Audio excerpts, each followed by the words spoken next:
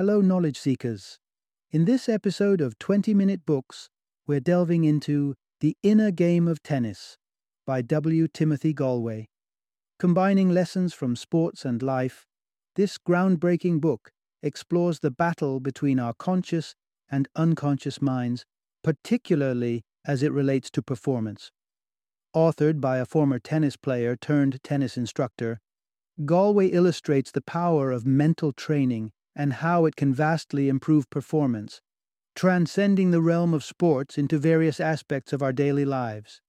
This insightful exploration will equip you with practical strategies to harness your innate abilities and excel not only on the tennis court, but in life too.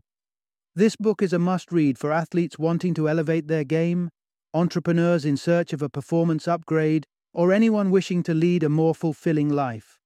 Stay tuned as we delve deeper into these key concepts in the next 20 minutes. Enjoy the journey.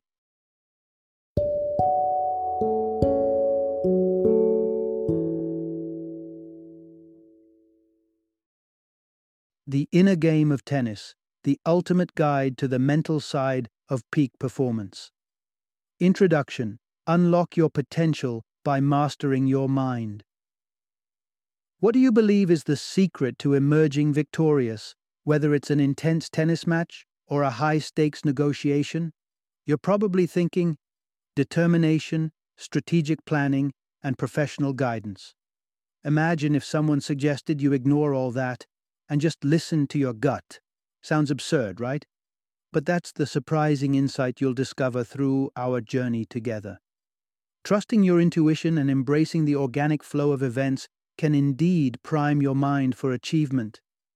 Your true opponent isn't the rival across the net, but your own inner demons, self-doubt, anxiety, and distracting mental chatter. Vanquishing these foes means winning the inner game. Once you've achieved this inner victory, you can reach peak performance in the outer game, pushing yourself to accomplish your objectives. Join me as we explore the mind of a champion and its striking resemblance to a predator, the secret to learning as effortlessly and rapidly as a child, and why sometimes tuning out your coach may be the best move.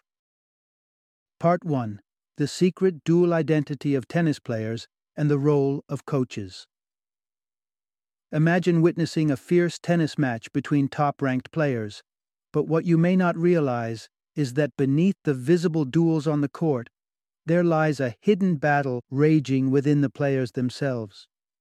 This clandestine skirmish is between a player's conscious mind, or what we'll call Self-1, and their unconscious mind, or Self-2. Players grapple intensely with inner demons like self-doubt, performance anxiety, and the struggle to stay optimistic.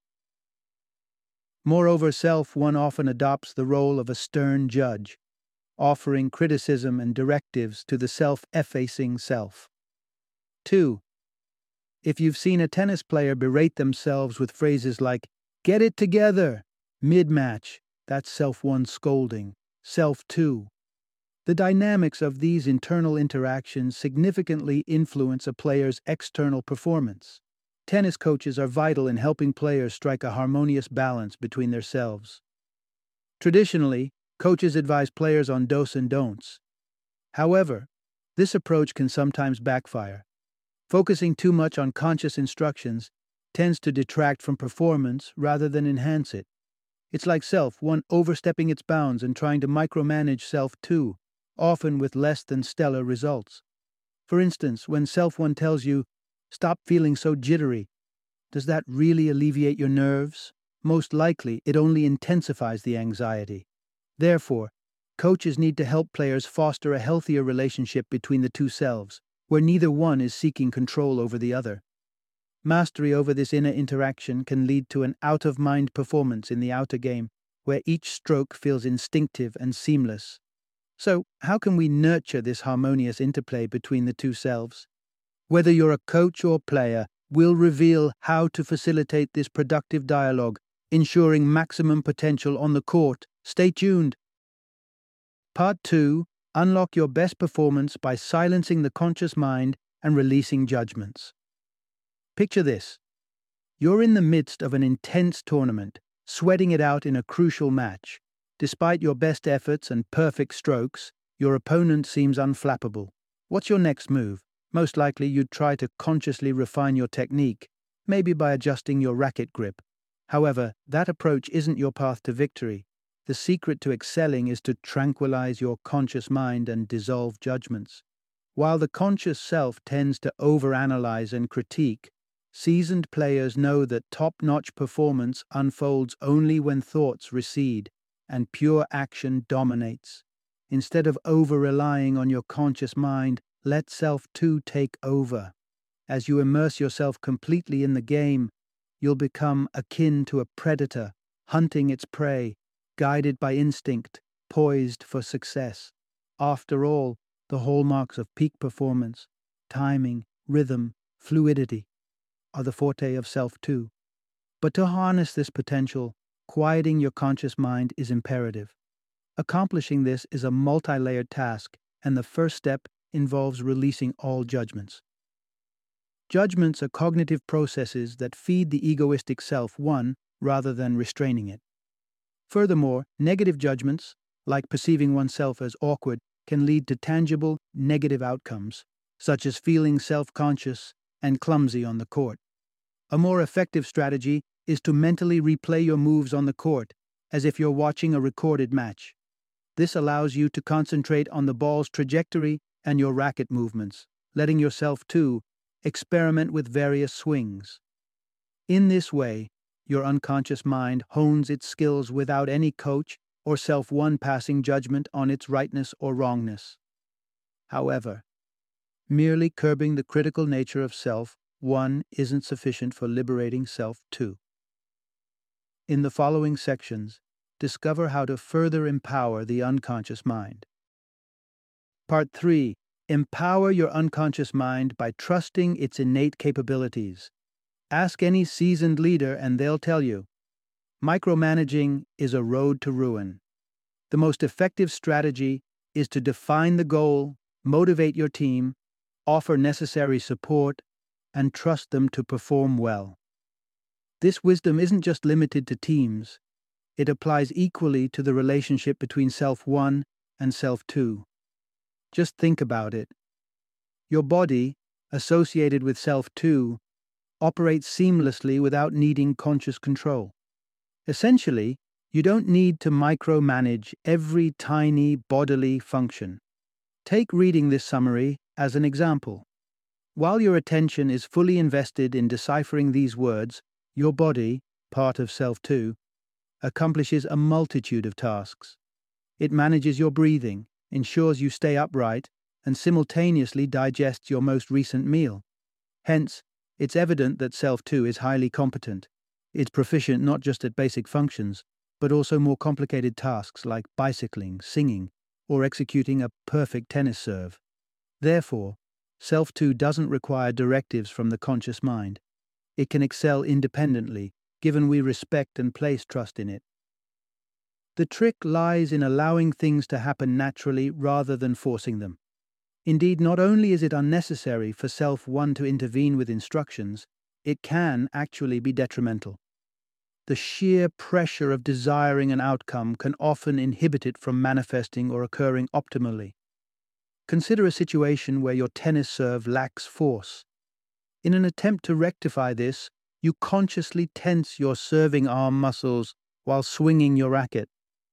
But this intentional focus will likely cause you to overflex your muscles, leaving them too stiff to execute a good serve. Part 4. Cultivate concentration by practicing mindful presence. What's preoccupying your thoughts at this very moment?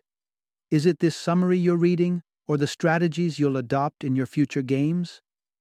Often, our minds stray to future possibilities. However, it's important not to resist this tendency, but to gently redirect it.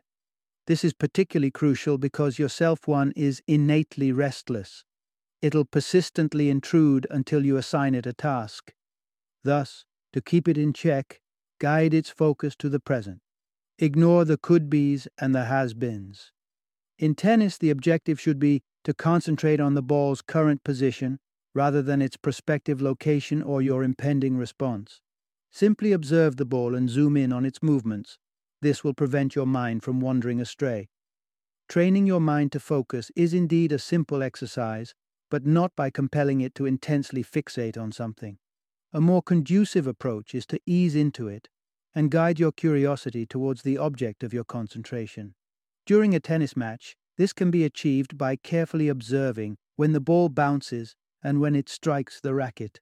Voicing these actions out loud as they occur prevents your mind from overloading with stress or concerns.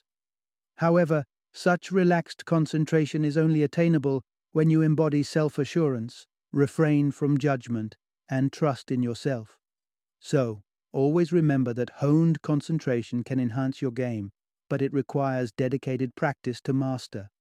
To successfully concentrate on the present, practice body awareness, like noticing the sensation of your racket in your hand. And to do this, you need to release any thoughts concerning your next move. This approach ushers in a novel method of learning, which will be further explored in the upcoming sections. Part 5. Optimal learning arises from hands-on experience and personal adaptation. Babies intuitively acquire new abilities and effortlessly master different languages. But as they grow older, this innate learning capacity seems to get obstructed. We start classifying actions as right or wrong, fostering a fear of making mistakes. However, there's no absolute correct or incorrect way to do something. It's about finding the method that aligns best with each individual. Consider the author's observation of a younger generation of tennis players. He noticed they were serving in a way he deemed as incorrect. But this technique was functioning efficiently for them. This example illustrates that the route to excellence isn't carved by what others can teach you. Rather, it's about discovering what works best for you, embracing natural learning. Imagine your tennis coach advises you to maintain a rigid wrist while executing a backhand. If you follow this directive rigorously, your wrist might end up excessively stiff. Therefore, instead of sticking strictly to such rules, strive to develop a playing style that fits you perfectly. But how do you do that? Avoid overthinking your experiences. This fundamental step mirrors the learning prowess of children who easily learn by merely observing and experimenting. They have no fear or doubt. To learn as effectively as they do, you just need to trust yourself too, without any interference from your conscious mind. Take dancing, for example. You could enroll in dance classes offering meticulous step-by-step instructions, but this approach would just trigger your conscious mind. Alternatively, you could spend a night out, observe other dancers, and then emulate their moves, trusting that your unconscious mind has got your back. Psychologists refer to this potent method as implicit learning, and it's a vital element in achieving peak performance. Part 6. Extend the principles of the inner game beyond the tennis court and into your life. The inner game principles undoubtedly enhance your tennis game, but how can you transpose this knowledge to your general life? Let's first explore how the inner game can revolutionize sports in general. By releasing the compulsion to regulate everything, games can become more enjoyable, and athletes can center their attention on the present moment. Often, people engage in sports to fulfill their egotistic desires, and since achievements hold significant value in our society, even the most basic games can become a platform to validate and demonstrate one's worth. Understandably, such pressure can breed fear, anxiety, and frustration. But when you adopt the inner game, you can abandon judgment, align with your unconscious, and truly relish what you're engaged in. This doesn't imply that competition is unfavorable. It's entirely acceptable to strive for victory and remain determined. Nevertheless, the kind of competition that truly benefits you is more about giving your best, overcoming obstacles, and immersing yourself in the sport rather than outperforming others or hoping they stumble. Consider competitive surfers, for instance. If their primary goal was merely the joy of the sport, they would attempt every wave.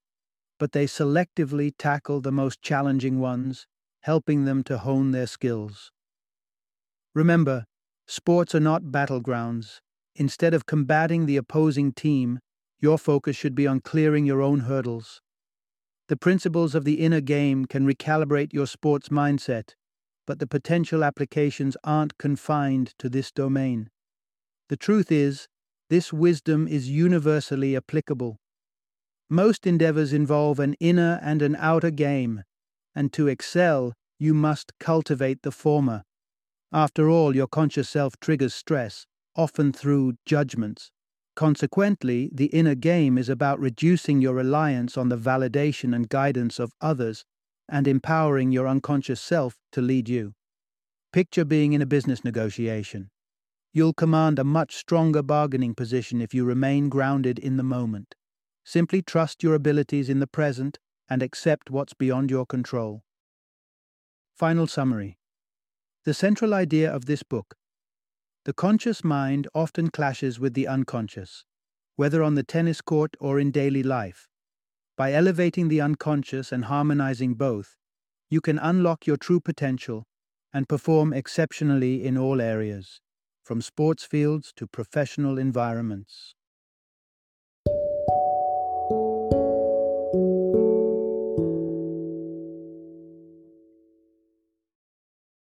Thank you for joining me today on this journey of learning and discovery as we explored the insights of another thought-provoking book in our growing library of knowledge.